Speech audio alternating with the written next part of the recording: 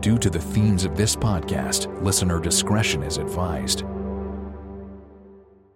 Lock your doors, close the blinds, change your passwords. This is Secrets and Spies.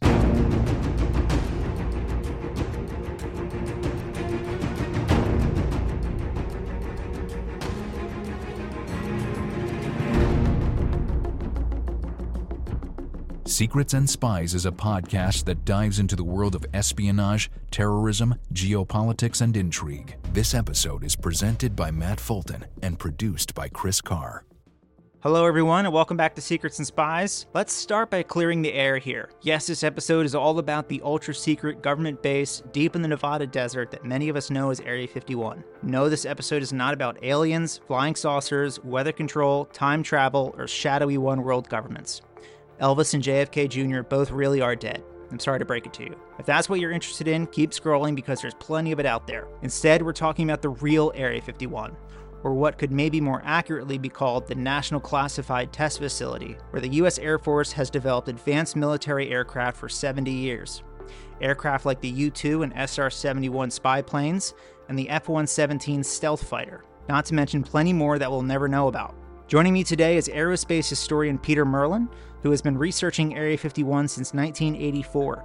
In that time, he's written numerous articles on the subject and has appeared in TV shows like Modern Marvels, UFO Hunters, and Mystery Quest.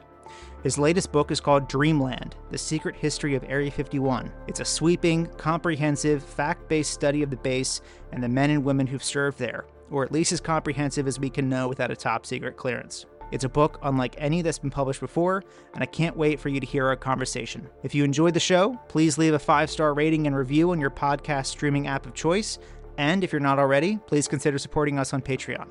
It's super easy. Just go to patreon.com/Secrets and Spies. Generosity helps keep this podcast going. Thanks for listening, and let's get started. The opinions expressed by guests on Secrets and Spies do not necessarily represent those of the producers and sponsors of this podcast.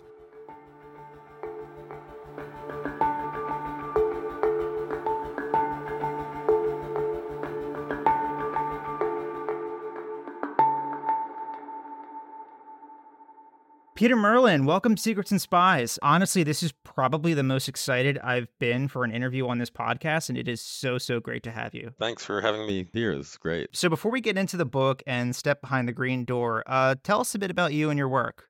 Well, I've been researching the history of special access programs, black projects as they're known, probably for close to 40 years. Got an interest when I started reading about the U-2 spy plane back in the early 1980s, and I read that it had been tested at a secret air base in Nevada called Area 51. Now, the whole concept of a secret base within the U.S. was just really fascinating, so I decided I wanted to learn more about that. So Dreamland is the first scholarly, authoritative history of Area 51, not the Area 51 of pop culture, the tinfoil hat brigade, the conspiracy theories, but the real thing. So the U.S. Air Force's premier classified proving ground for the development and testing of advanced military aircraft and aerospace technology. This book's the culmination of 30 years of research, and I think it's entirely warranted to call this your magnum opus. Like, this book is huge. I'd drop it on the table for dramatic effect, but I'm afraid I'd break something. It covers numerous programs throughout the base's history in great depth. There are photographs on every page, many of which have never been published before. To get us started, why did you write this book? How did it come to be? Well, it really started with me collecting information many years ago, and I was mostly just gathering information for my own interest. The subject fascinated me. I wanted to learn as much as I could. I started out before the internet was a thing, so it was really hard to get information. There were some references to Area 51 in a couple of books and a few articles. And had I known where to look, I would have been able to find some archived newspaper stories as well, but I didn't learn about that until much later. Over time, I began meeting people who had been involved with some of these programs, people who had worked at Area 51, and hearing their stories was quite fascinating. But originally, I had no intention of writing a book. I was just collecting information, and after a while, people started saying, "Geez, you got a lot of information. Maybe you ought to write a book." And I thought, "Nah, that's silly." But after I'd gotten a few actual publications under my belt, I began thinking, well, maybe that is something I should do. And of course, the thing is, when you collect all this stuff and you think, "Hey, I should write a book, but if only I had just a little bit more information, it would be so much better." So you put it off and collect a little more information, and it's like, "Ooh, this is good. But if I just had a little bit more, it would be better." Well, eventually you have to say, don't let better be the enemy of good enough. And I waited more than 30 years to get to that point, which I think was a good thing to do. It meant that in the intervening years, a lot of programs got declassified. Uh, the Central Intelligence Agency, which originally built Area 51, had not acknowledged the agency's activities there until 2010. But once they did, that opened up a lot more doors, a lot more information. So it was eventually possible to put together a pretty comprehensive narrative. Obviously, it's not a complete narrative. There are many programs that are still classified and will remain so for many years or decades. Things happening now, things that have happened even decades ago, have not yet been revealed. But I was able to put together a sufficient narrative that readers will be able to really feel like they understand what Area 51 is all about and what it's like to live and work there. So, correct me if I'm wrong here, but you're not a former service member or intelligence officer. You do not now, nor have you ever held a security clearance. How did you manage to conduct all this research, like in the open? It's true, I've never been a government security officer or anything like that. And for most of my life, I did not hold any sort of security clearance and was happy to do so. I didn't want one. I didn't need one. I was forced to take a pretty basic one for one of my jobs, but that had no overlap on any of this Area 51 related stuff, and that's a separate thing altogether. I was never briefed into any special access programs for, again, which I am very grateful. I would not Yeah. want to be in that world. So I had to rely entirely on unclassified source material, and that means both documents that were at one time classified and that were subsequently downgraded to unclassified, and also stuff that was never classified in the first place, of which there's a surprising amount. Because you can't really operate a facility this big, in a completely classified manner. In fact, one of the biggest surprises I had, I kind of grew up with the conventional wisdom that Area 51 was so classified that the government didn't even acknowledge it existed until the mid 1990s, and even then obliquely. But that wasn't true. It turns out that the government acknowledged the existence of the base from the very moment they started building it back in 1955. As I said, the CIA was responsible for funding the project, but they needed to keep the agency's involvement secret, so they hid behind the Atomic Energy Commission. The airfield was built off the corner of the Nevada test site for nuclear weapons, and so the Atomic Energy Commission was a natural cover. There was already restrictions surrounding the area and the airspace, and so it was really easy to have the AEC draft a press release saying, "Hey, we're building a little airfield to support our atomic testing," and they hoped that nobody would really pay much attention to that. Although the press release was given to various newspapers, radio stations, and television news organizations at the time. And that should have been a great cover, but even within a few months of that announcement, there were people within the media who were already referring to Groom Lake as the super secret proving grounds within the proving grounds. So obviously, they smelled a rat. There was something leaking out that told them this is not just a little bit of support for the atomic programs. And that kind of came to light in November 1955 when an Air Force transport carrying a bunch of personnel to Groom Lake crashed on a mountain, and when the news media started looking into it, there were some inconsistencies in the story, and it sort of it pushed a little bit into the light. The base was originally called Watertown Airstrip. It was only a temporary camp during the U-2 spy plane test and training days, 1955 through summer of 57, when it was essentially closed down and mothballed for a while. In 1959, when the CIA was looking to create a successor to the U-2, an airplane that could fly much higher and faster. This was the A-12, the predecessor to the famed SR-71 Blackbird. The Watertown facility was reopened, and additional construction took place to make it a radar cross-section test facility and eventually build it up into a full-scale airbase for testing the A-12. And it was during that time that it became known as Area 51. So you sort of got us nicely into the genesis of the base. One thing that really sort of interested me was to learn that how it kind of began as I guess you could say, a partnership between the CIA and Kelly Johnson at Lockheed, the famed aerospace engineer who founded their Skunk Works division. That's true, and because many of the early programs that took place there, the U-2, the A-12, subsequent developments of the A-12, and various drones, those were all Lockheed Skunk Works programs. Kelly Johnson was a brilliant engineer, a very good organizer of people, and he was also a huge personality. He kind of took over the the Yep. base to some extent, making it his own personal test site, and the agency sometimes had run-ins with him over that. But it was a very good collaboration. The Air Force was also involved from the very beginning. Strategic Air Command purchased a bunch of U-2 spy planes as well, and they provided a lot of the support personnel for the base in terms of firefighting and some of the other things. That security was provided by the Atomic Energy Commission and the CIA.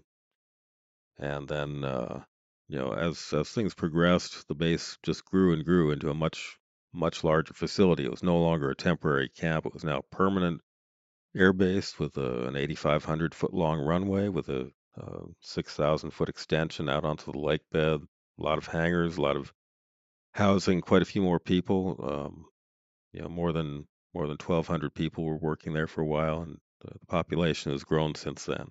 So this is during, the 1950s, when all late 1950s, early 1960s, when all this really kind of began in earnest. You mentioned how, right next door is the Nevada test site, I guess then controlled by the AEC, now the Department of Energy. And this is at a time when, there was a lot of the lower yield, above ground nuclear tests happening on Frenchman Flat, like casinos would famously advertise, like, come see a show and then see a bomb go off in the morning. How did operating in that environment sort of affect activities at Groom Lake at that time? It definitely caused a lot of problems. In the mid 1950s, when the base opened up, there were at that time no above ground tests going on. So it was a quiet period for a while. But then in 57, you had Operation Plumb Bob starting up, and the atmospheric testing again, which meant anytime there were above ground tests, the base had to be evacuated.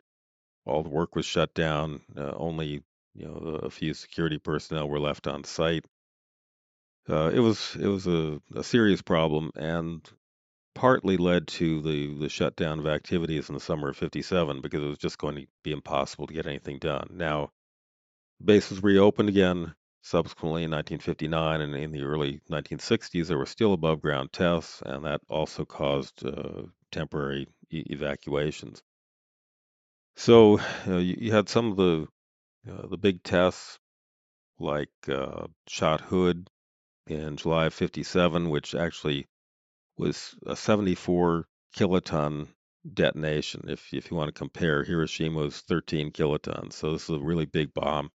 And even though it was about 15 miles away from the base, it still, broke some windows and caused damage to some of the buildings.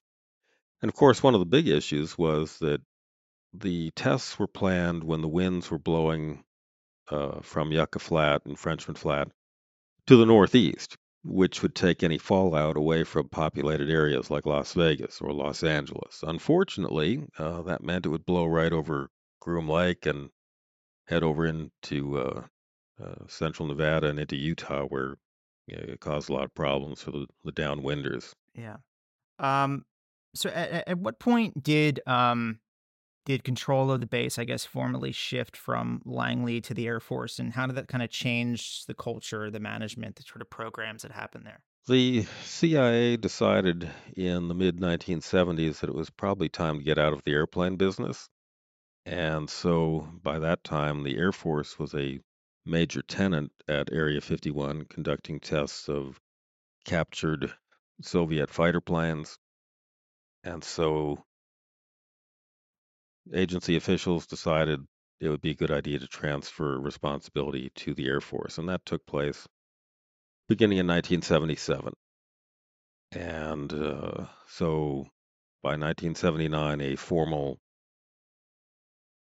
Air Force organization had been set up to have complete responsibility for Groom Lake. The term Area 51 fell into disuse. It was now referred to as Detachment 3 of the Air Force Flight Test Center. And it definitely had a cultural shift. For a while, apparently, in the early days of Air Force ownership, um, it was surprisingly open, and they had a number of visitors who who came out to check out this place. But the stealth programs were coming into being at that time, the aircraft that were invisible to radar. So security tightened up quite a bit, and the MiG evaluation programs, the Soviet fighters, continued as well, and that got to be a much bigger program. And there were developments by both Lockheed and Northrop on different approaches to developing stealth technology, and so these programs occupied the early to late 1980s quite a bit. Security was tightened to the point where eventually someone said, there's some mountains surrounding this base where people can climb up and look at us with binoculars, spy on what's going on. So the Air Force essentially seized about 89,000 acres of public land in the Groom Mountains, and they did this without any congressional approval. That met with a lot of opposition.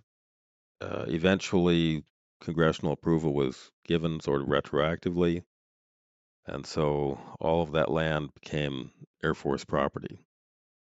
They missed a couple of spots, and in the 1990s, some people who were interested in Groom Lake for looking at whatever was going on there, spooky aircraft or UFOs or whatever, found these hilltops and decided this is a good place to camp out and take pictures and bring our binoculars.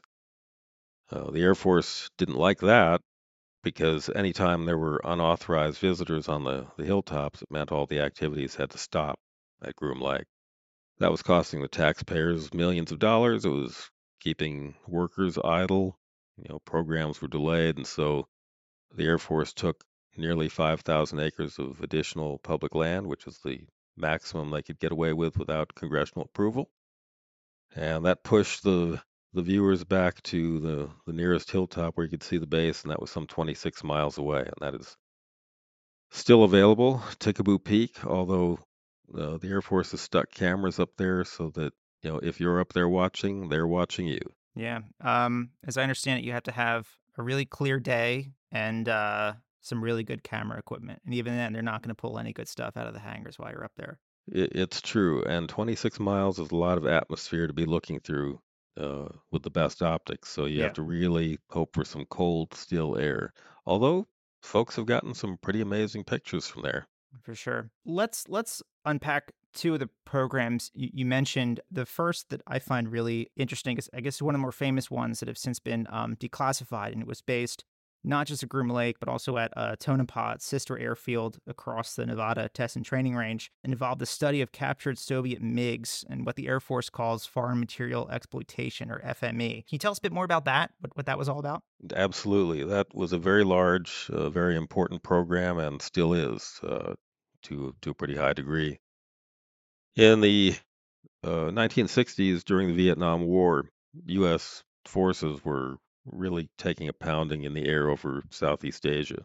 The kill ratio was very bad, and so the U.S. Defense Department wanted to learn as much as possible about the Soviet type aircraft that were being used. And in 1968, thanks to some help from Israel, Air Force was able to acquire a MiG 21, bring it to Area 51, and test fly it against all of the different U.S. combat aircraft.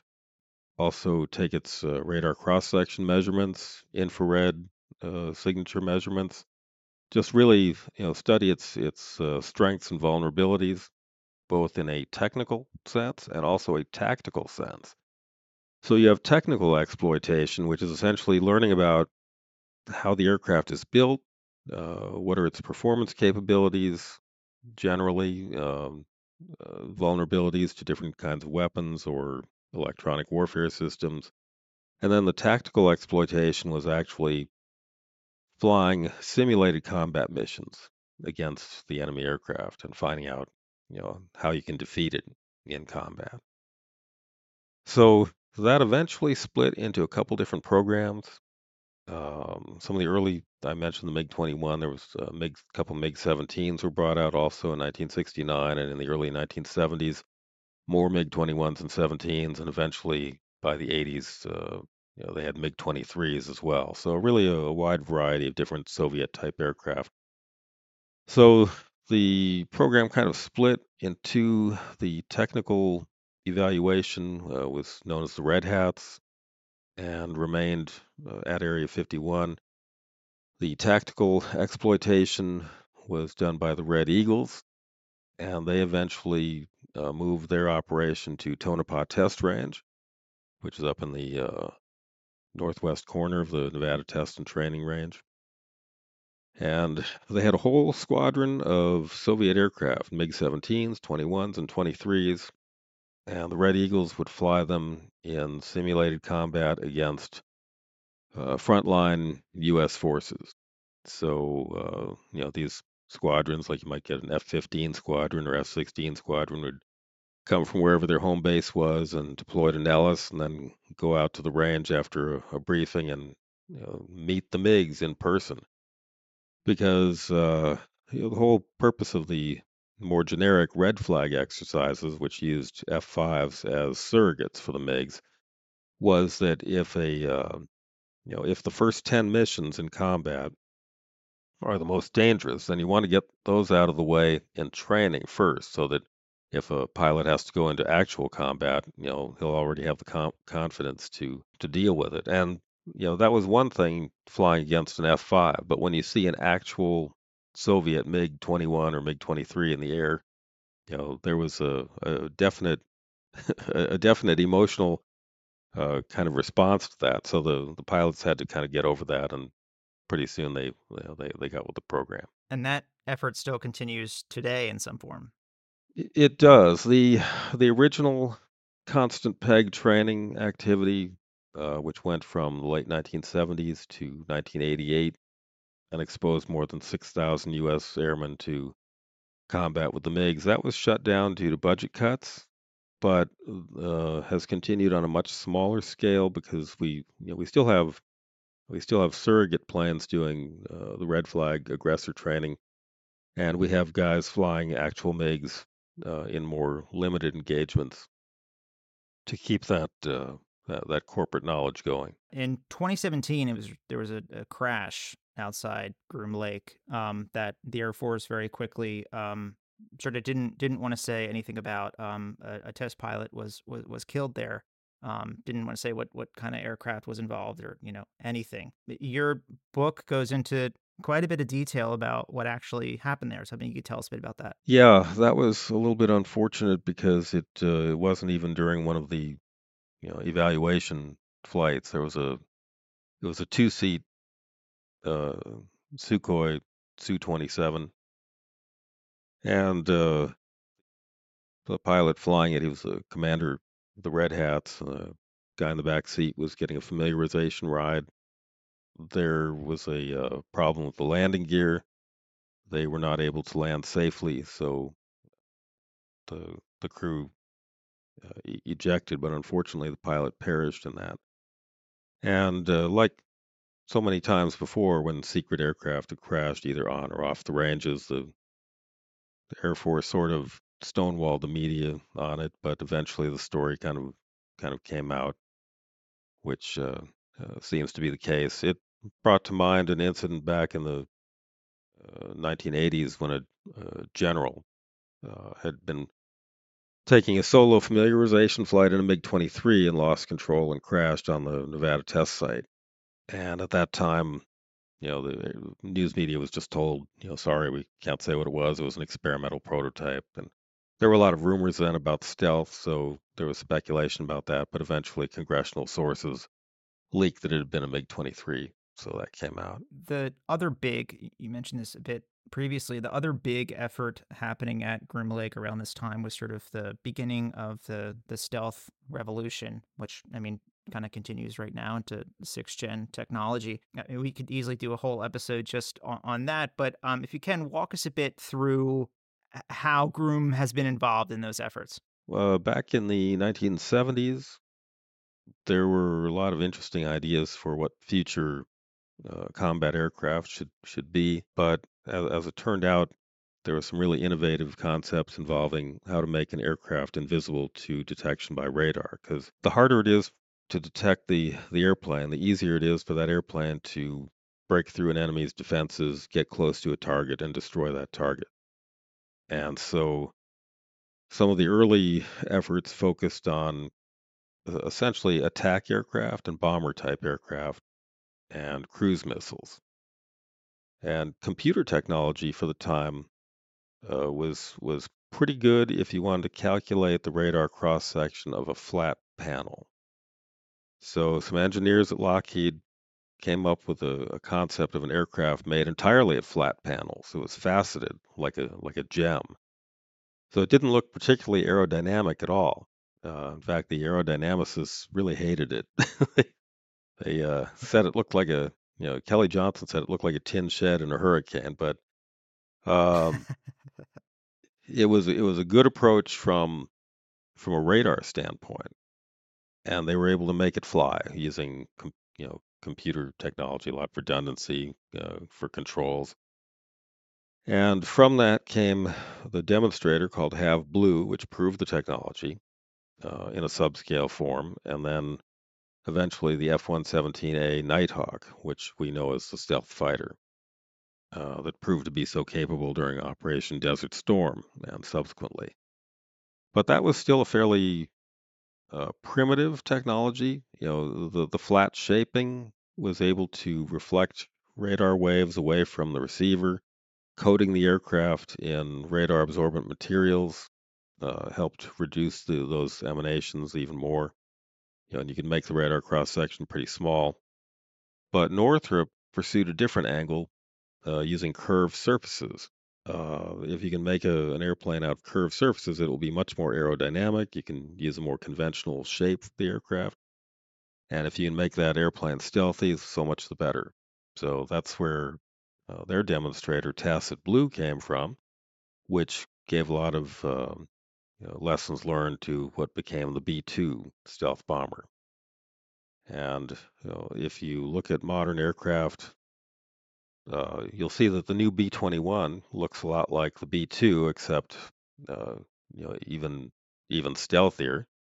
And the some of the newer fighter planes look fairly conventional. The F-22 and the F-35 look quite conventional compared to, say, the F-117 or even the B-2, but yet they've taken on a lot of the lessons learned from these earlier programs, and so we're now orders of magnitude further along in developing low observables technology. Yeah, thanks for that. We're going to take a quick break, and we'll be right back with more.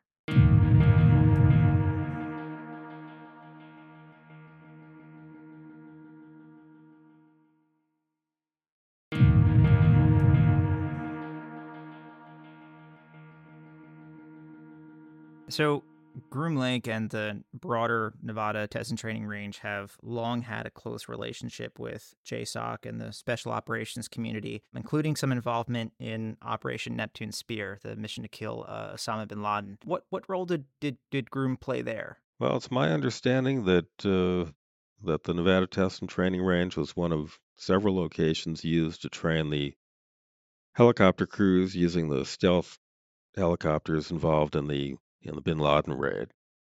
And a lot of planning went into that, involving simulating the compound where Bin Laden was hiding in Pakistan, and of course the Nevada desert.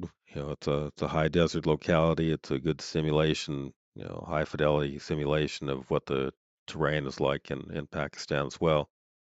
So that was a good place for training these crews, and that mission ended up being quite successful, other than the slight mishap of wrecking one of the helicopters, which is the only reason that you and I know that there's a stealth helicopter, because the wreckage was Yeah. still sitting there at the compound when the news media showed up. One of the I guess, more important roles out of Groom Lake is their electronic warfare range, which I understand can sort of be used to mimic the air defenses of any country. And they use these radars out there to mimic Pakistani air defenses and test them against the Blackhawks. Yeah, ever since the early '60s, even the Nevada Test and Training Range has been a place where the DoD has accumulated both actual and simulated threat systems from various aggressor countries or potential adversaries. So these are mostly systems that had been sold by the Soviets to their allies and client states, and acquired through a combination of dealings with our allies and just remnants from various wars in the Middle East.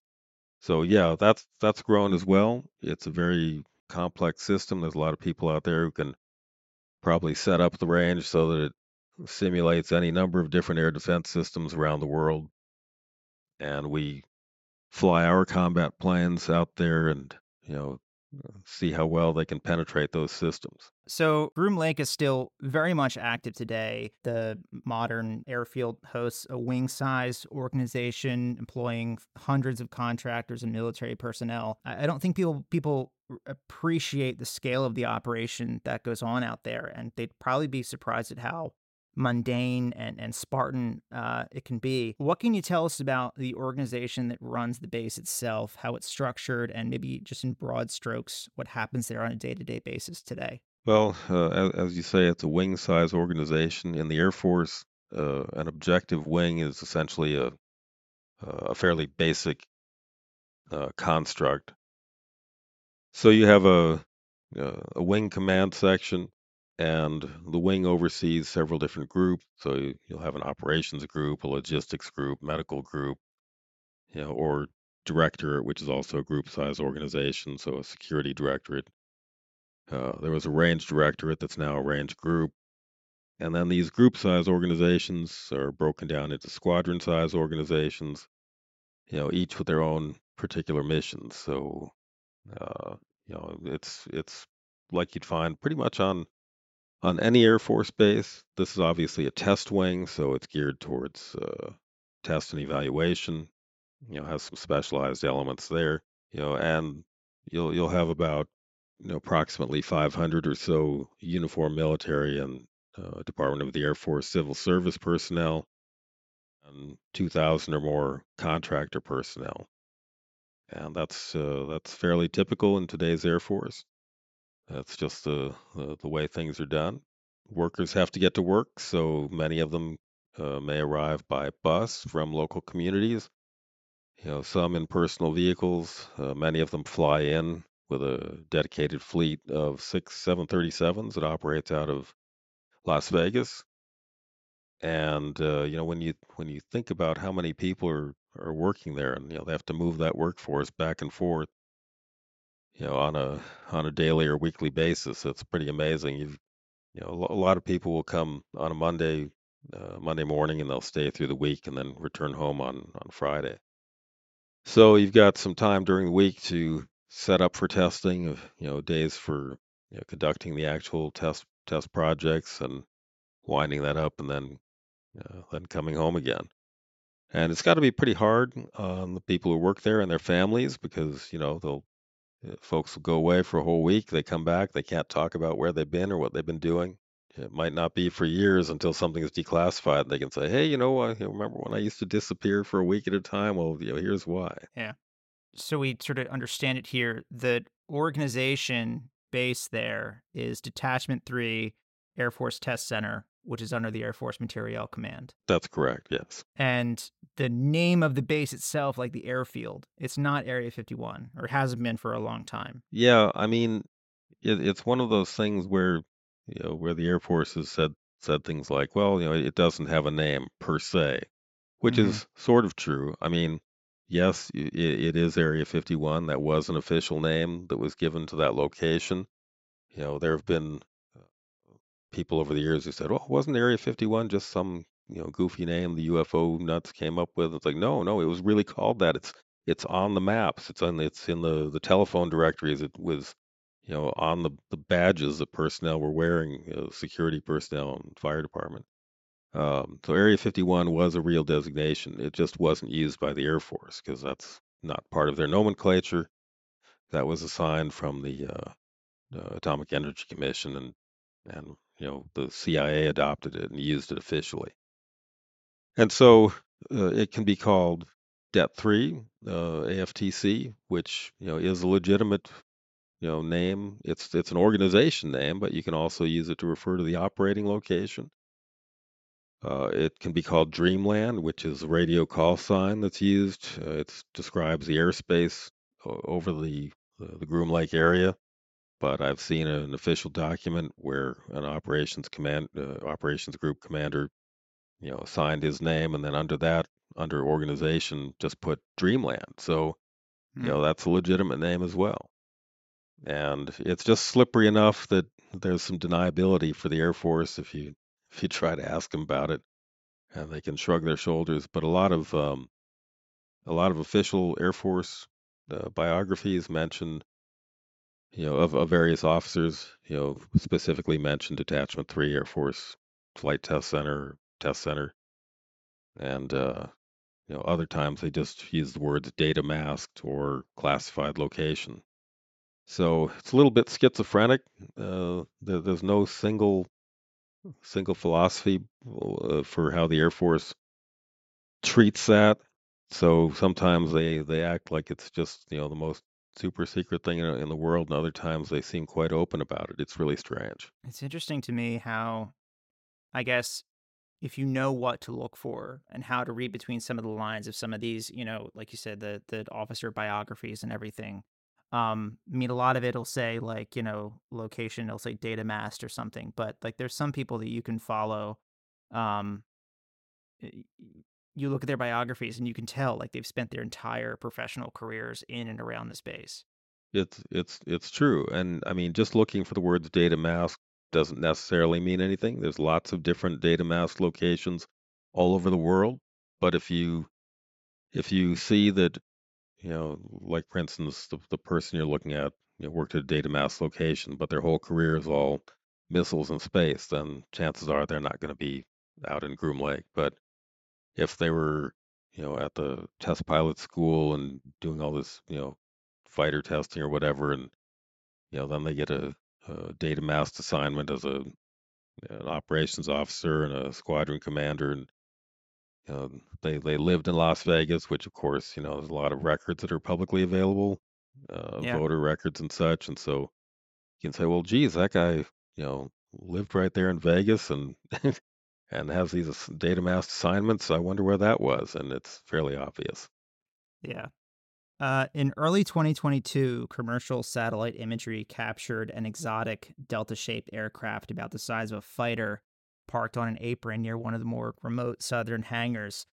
Purely for speculation's sake, if you could peel off the hangar roofs and look down from Google Earth right now, what would you expect to see? Well, it's an interesting thing that in in the past couple decades, there's been a lot of construction of new hangars. New hangars have showed up again and again.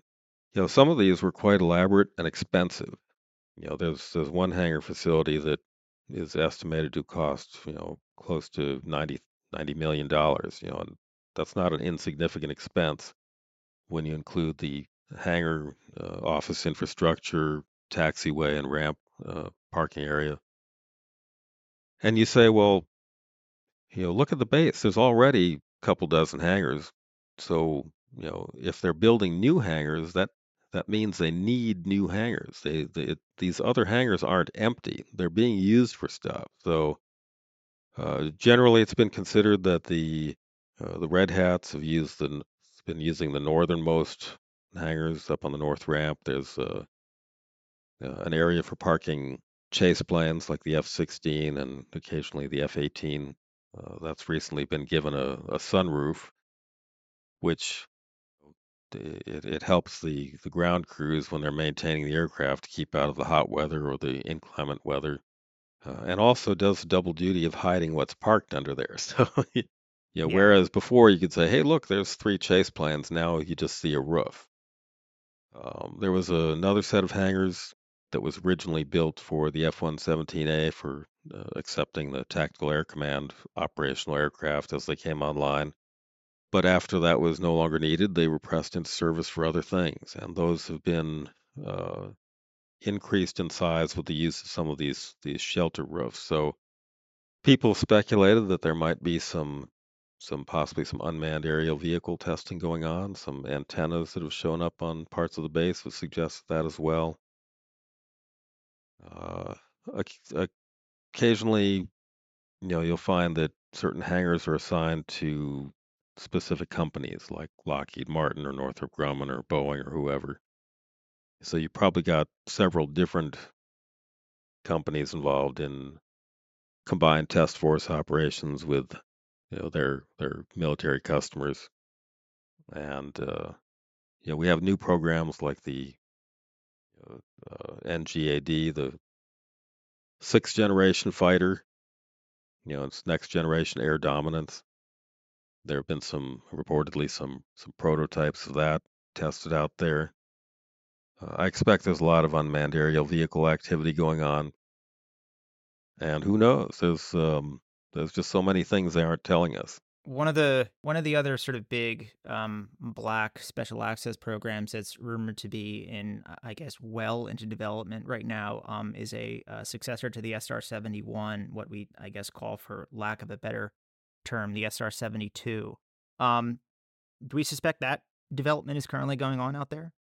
That's a really good question. Lockheed Martin has sort of been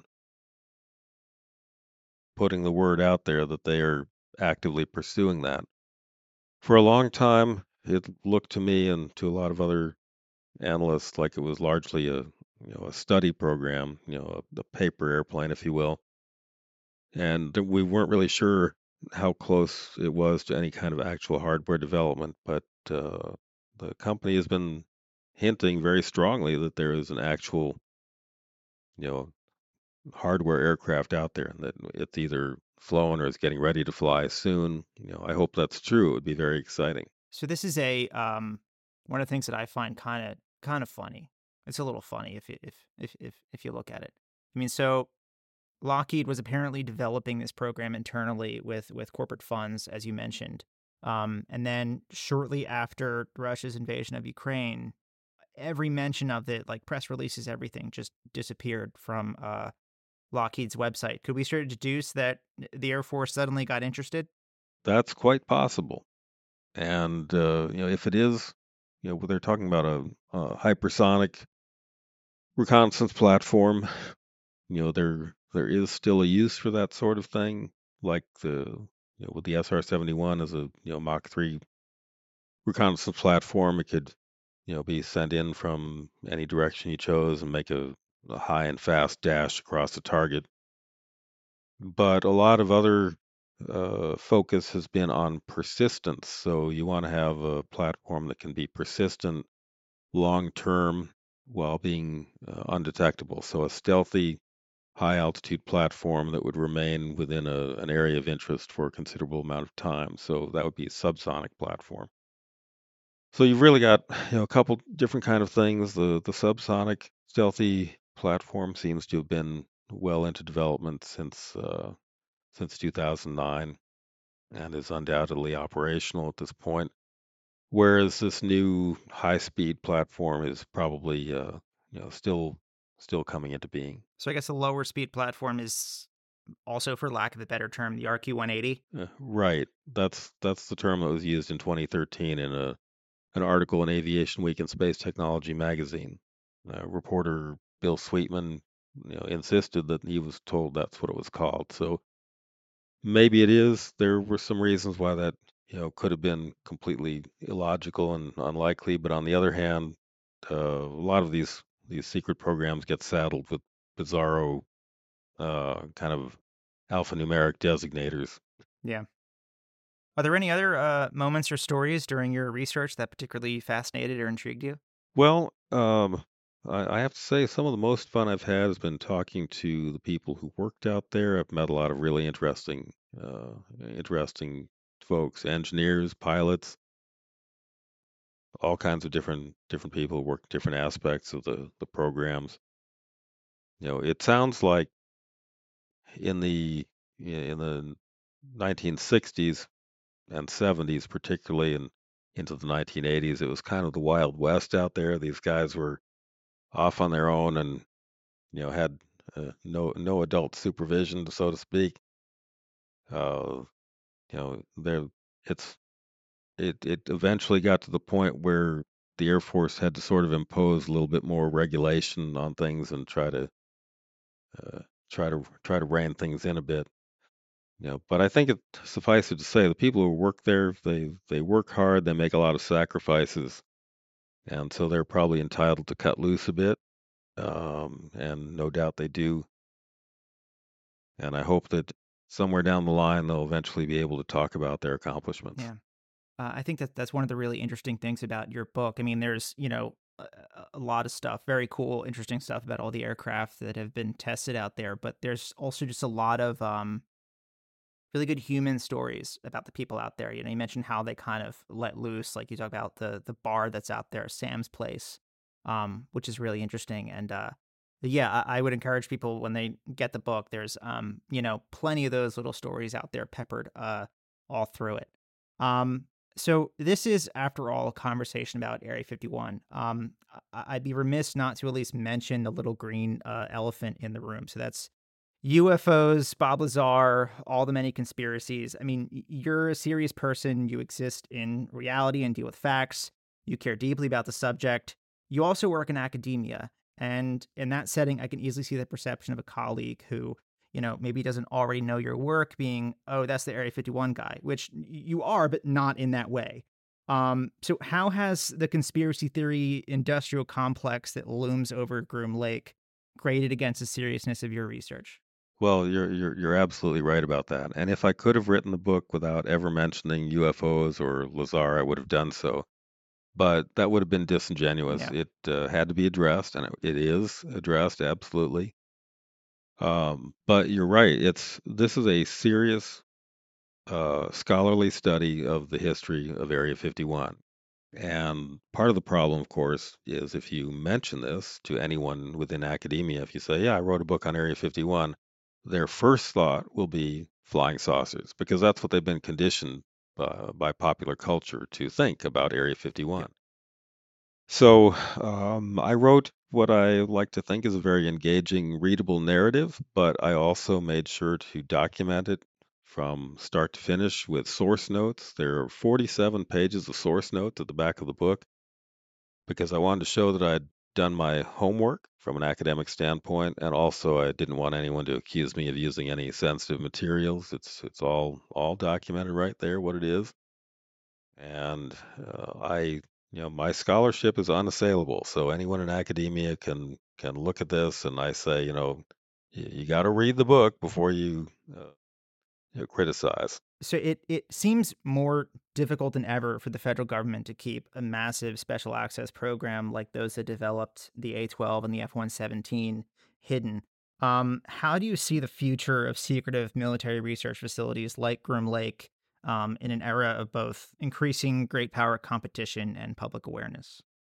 Well, yeah, to some extent, it is difficult to keep a program, even a black program, completely in the dark. I mean, and this goes all the way back to the Manhattan Project when, they did so much to keep things super secret, and yet the Russians still managed to get all the information about Yeah. our atomic weapons design. And, during uh, the programs of testing the MiG-21, for instance, that was a secret project, and yet, within a couple months, it was already in Aviation Week in Space Technology. And, so many of these programs just have a detectable footprint that can be seen. And so, you can't just keep it completely in the black, but you can keep the technical details for the most part, secure and hidden away. So just, just knowing that a program exists doesn't give away any advantage to an enemy. In fact, it might even cause them to start spending a lot of money that they wouldn't have otherwise spent. And, we certainly exploited that during the Cold War, getting the Soviets to overextend themselves on their military budget. But I think these sites will continue to be very valuable. And, you got to remember that not everything that's secret is going on at a super secret base like Tonopah Test Range or Groom Lake. There's secret stuff going on at military bases all across the country and around the world, and it's protected in their own special ways and will continue to be so. What are you most hopeful that readers will take away from the book? Well, mostly I wanted to demystify Area 51. I want them to see it as a real place with real people, to feel it as, to feel its realness and not just imagine it as a black hole of mystery and intrigue. Yeah, I think that's a great way to sum it up. I mean, what we covered today really just scratches the surface of all the really interesting details and stories that are in this book. I mean, we could easily go on for another hour or two, but I want to leave a lot for readers to discover on their own. Where can listeners find more about you and your work? Well, my books are certainly available. The Dreamland: The Secret History of Area 51 is available from Schiffer Publishing. I have a lot of other books. All of my NASA publications are available as free ebooks online. I wrote a book about the design and development of the Blackbird for the American Institute of Aeronautics and Astronautics, which is available from AIAA. If it's not still in print, it might be, but if it isn't, you can find copies on Amazon, I'm sure. And I've also written several titles for Arcadia Publishing's Images of America series, and those include Area 51, Tonopah Test Range, and Nevada Test Site. And those are mostly photo essays that are very affordable and have a lot of good information if you just want the basic stuff. If you're into the real details, well, my mighty tome, my magnum opus is the way to go with that. Yeah, this isn't a visual medium, but trust me when I say it's a very big and weighty book. So the book is Dreamland: The Secret History of Area 51. We'll have all the links to where it's available and Peter's other work in the show notes. If you're an aerospace geek or interested in military history, or even if you're a UFO conspiracy theorist, I guess, this book is well worth its weight and sticker price. Peter, thanks so much for joining us. It was a pleasure speaking with you. Thanks for having me.